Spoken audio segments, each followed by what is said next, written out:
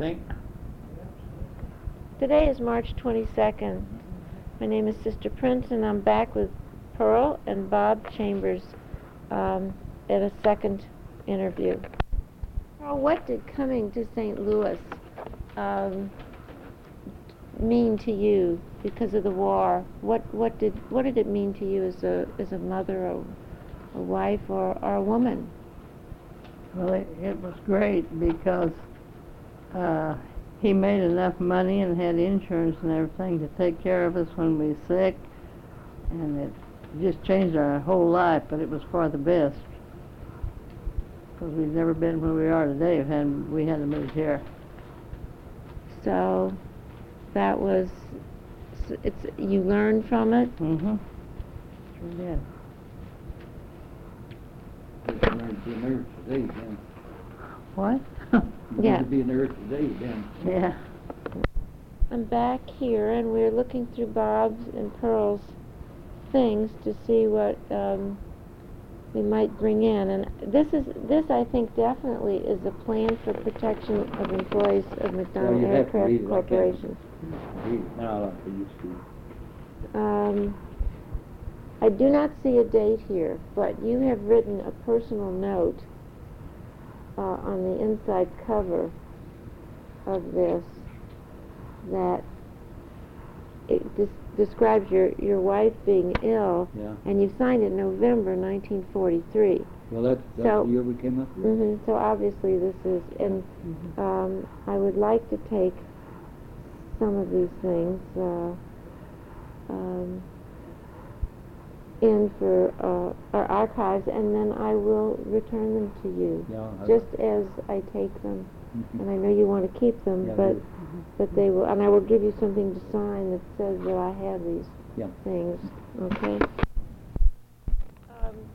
During the war, Bob, Negroes some of them were they were unable to get jobs in certain plants. Sometimes they were integrated into plants, and sometimes they had janitorial jobs, and sometimes they worked on segregated lines. Could you tell me what was going on when you were at McDonnell and you came in 43? So what was happening there in that regard?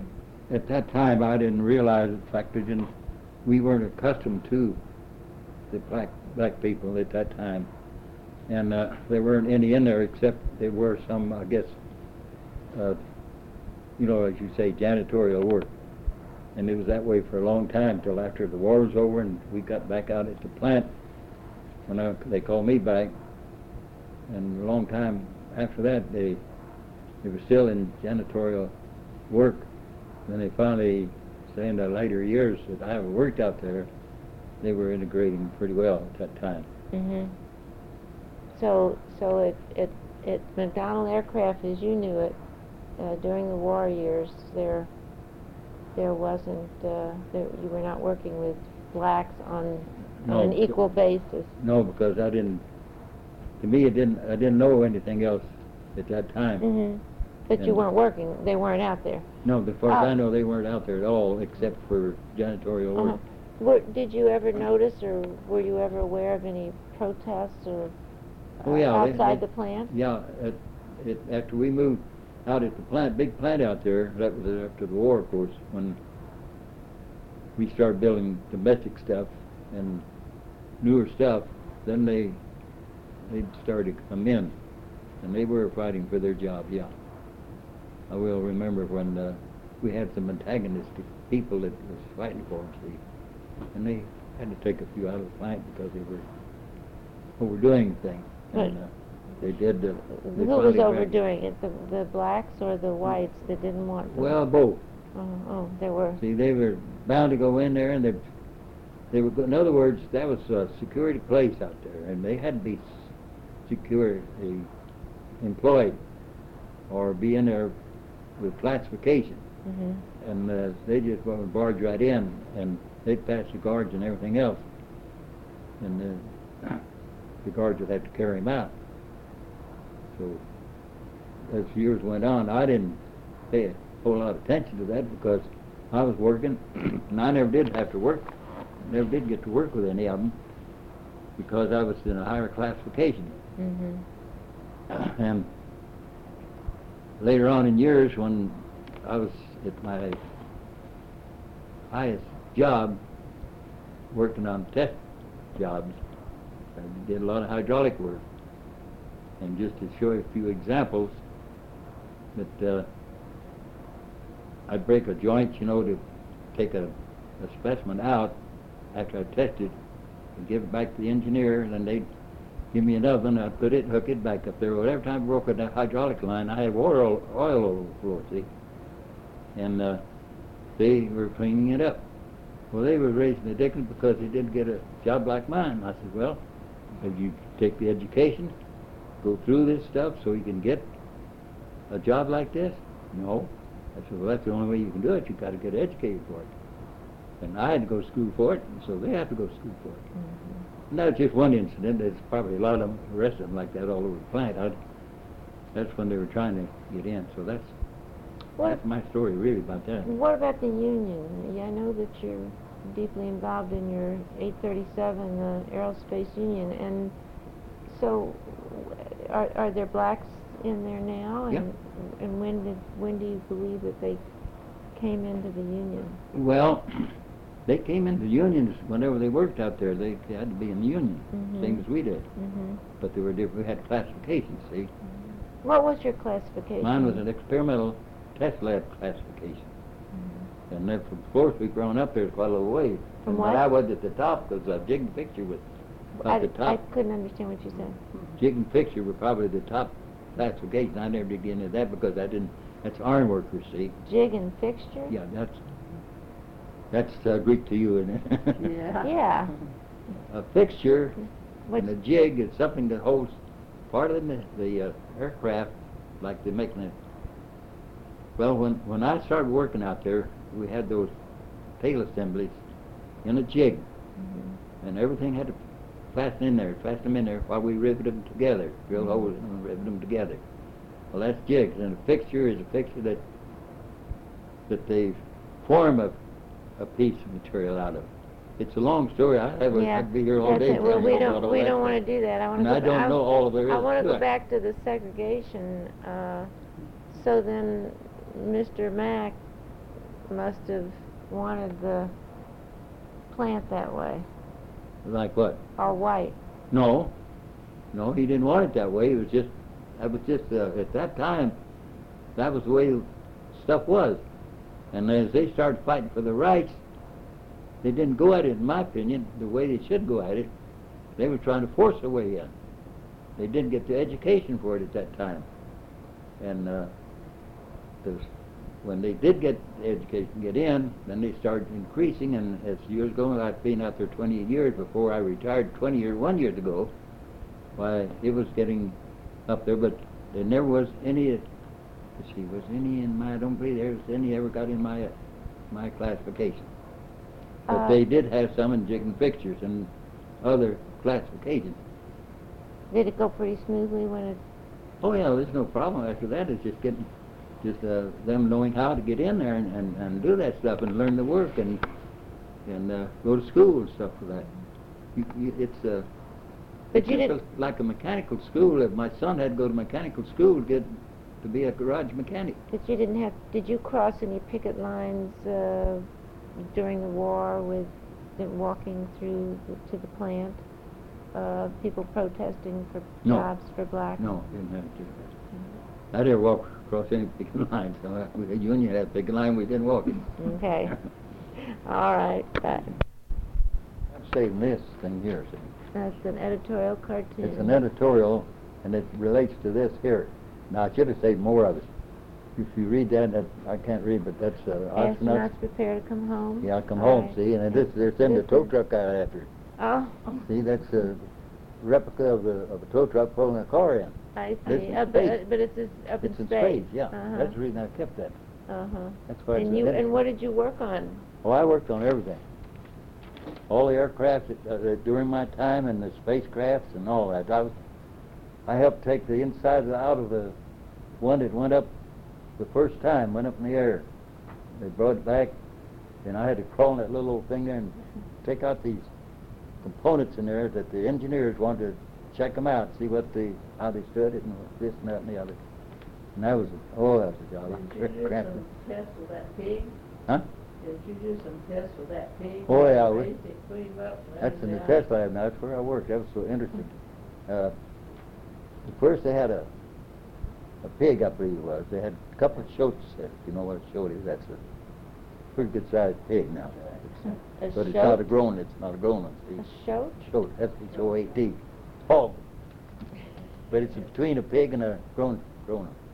And they had them in there, and boy, they fed them just like kings, you know. They had straw all over the floor, and they'd feed them just like, just great. They didn't give them they kept them fat and everything. And they put bells around them, and they pull them up a ways, and they had them all hooked up with all this instruments to tell how much the drop was, and stuff like that, the fall, and all that. I can't even remember everything I'm supposed to say about that, because I've been away from there 21 years.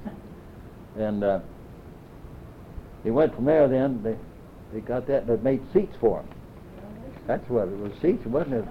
They made seats for them, just like they did for the astronauts. They wanted to see how they correlated with the astronauts if the astronaut went in there.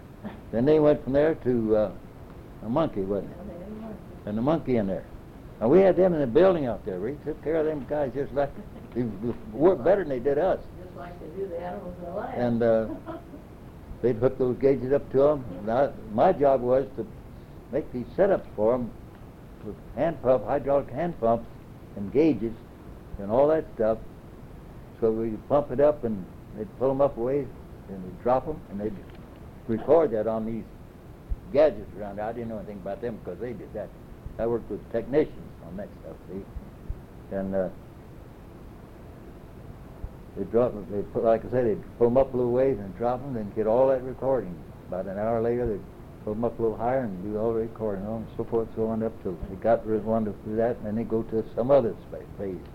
And finally, they got man in there, and they did him the same. But that was all coming first before the men did. Would you ever want to go into space?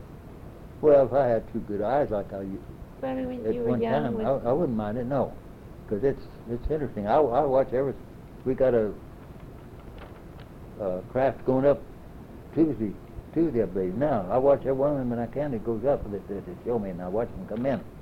Because that's my you life. go over there. No, it's on television. Oh, you mean I can't down. go. I'd love to go down to Cape Canaveral where they set them up, but I can't get down there. But Have you ever seen a real one go up?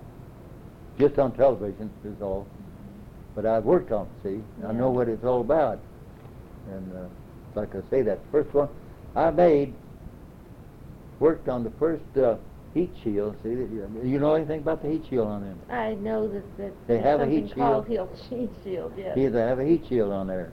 And that, the first one went up, they had the ring, big ring. I think that's about, gosh, I forgot how big the diameter of that is. But I had to buy special travel points and get a long half-inch or three-quarter-inch aluminum rod to put those travel points on, so I can make a circle for that. And to put it together, we had to we did that on a sheet of aluminum, and those sheets weren't big enough for that, so we'd have to put a couple together, and I had to get an imaginary circle around there and then put dicum on there. That's a colored dye that we put on there and we use a scribe. It leaves a scribe mark on it. Cut that out, and that's a pattern. But I thought when I started that thing would never work. But there was a heat shield, heat shield ring that heat shield fastened on to the craft itself. And I had to work. We had a big heat jig there. We put that on, and we put that in there and put the explosive rings in there, and explosive. Well, I didn't put the explosives in. They did. I was on the safety committee then. I saw that somebody else did that. They knew about it, and it was set off electrically. See, and we I had to put that on there, and then they'd load it, and they'd shoot it off. Well, that was in a special place, big iron jig. Now, it's the jig part that holds that, see? The jig is what holds something. So they'd explode that and test. That was a test. And that was all, everything was recorded. Of these, I can't remember all the things. I used to know what all those things were, but I can't remember them anymore. Besides, they're updated now, anyhow. But it was interesting, got interesting. Then when the first one finally did go up, now they first started them testing them. They had a big water tank up there in building 101, round 101, Pearl. And they'd take a crane and lift that thing up there, and they'd hold that crane over there, and then they'd drop that in that water, through the water, to test things on that part of it. And a lot of that I didn't see because that was jig and fixture work. So that's part I could talk to you all day on that stuff. Okay. Talk about Billy. That you, just what you said about the about him talking to Billy. Yeah, Billy's our your grandson has transferred from missiles over to what building is it? Building 27. McAir. McAir, and it's a big machine shop. And him and his grandpa has big talks about it, and Grandpa can tell him where everything is in that shop. And if he'll tell him where something is, he said, yeah, I know where that is. I walked all over there. He said, you're following my footsteps. That's right. So everything that happened to you made it possible for Billy to work there. Oh, yeah. And Billy's one of the 11? One of the 11 grandchildren. That went to, he's the College. first one. He's the only one. The only one that's gone to college. That's gone to college.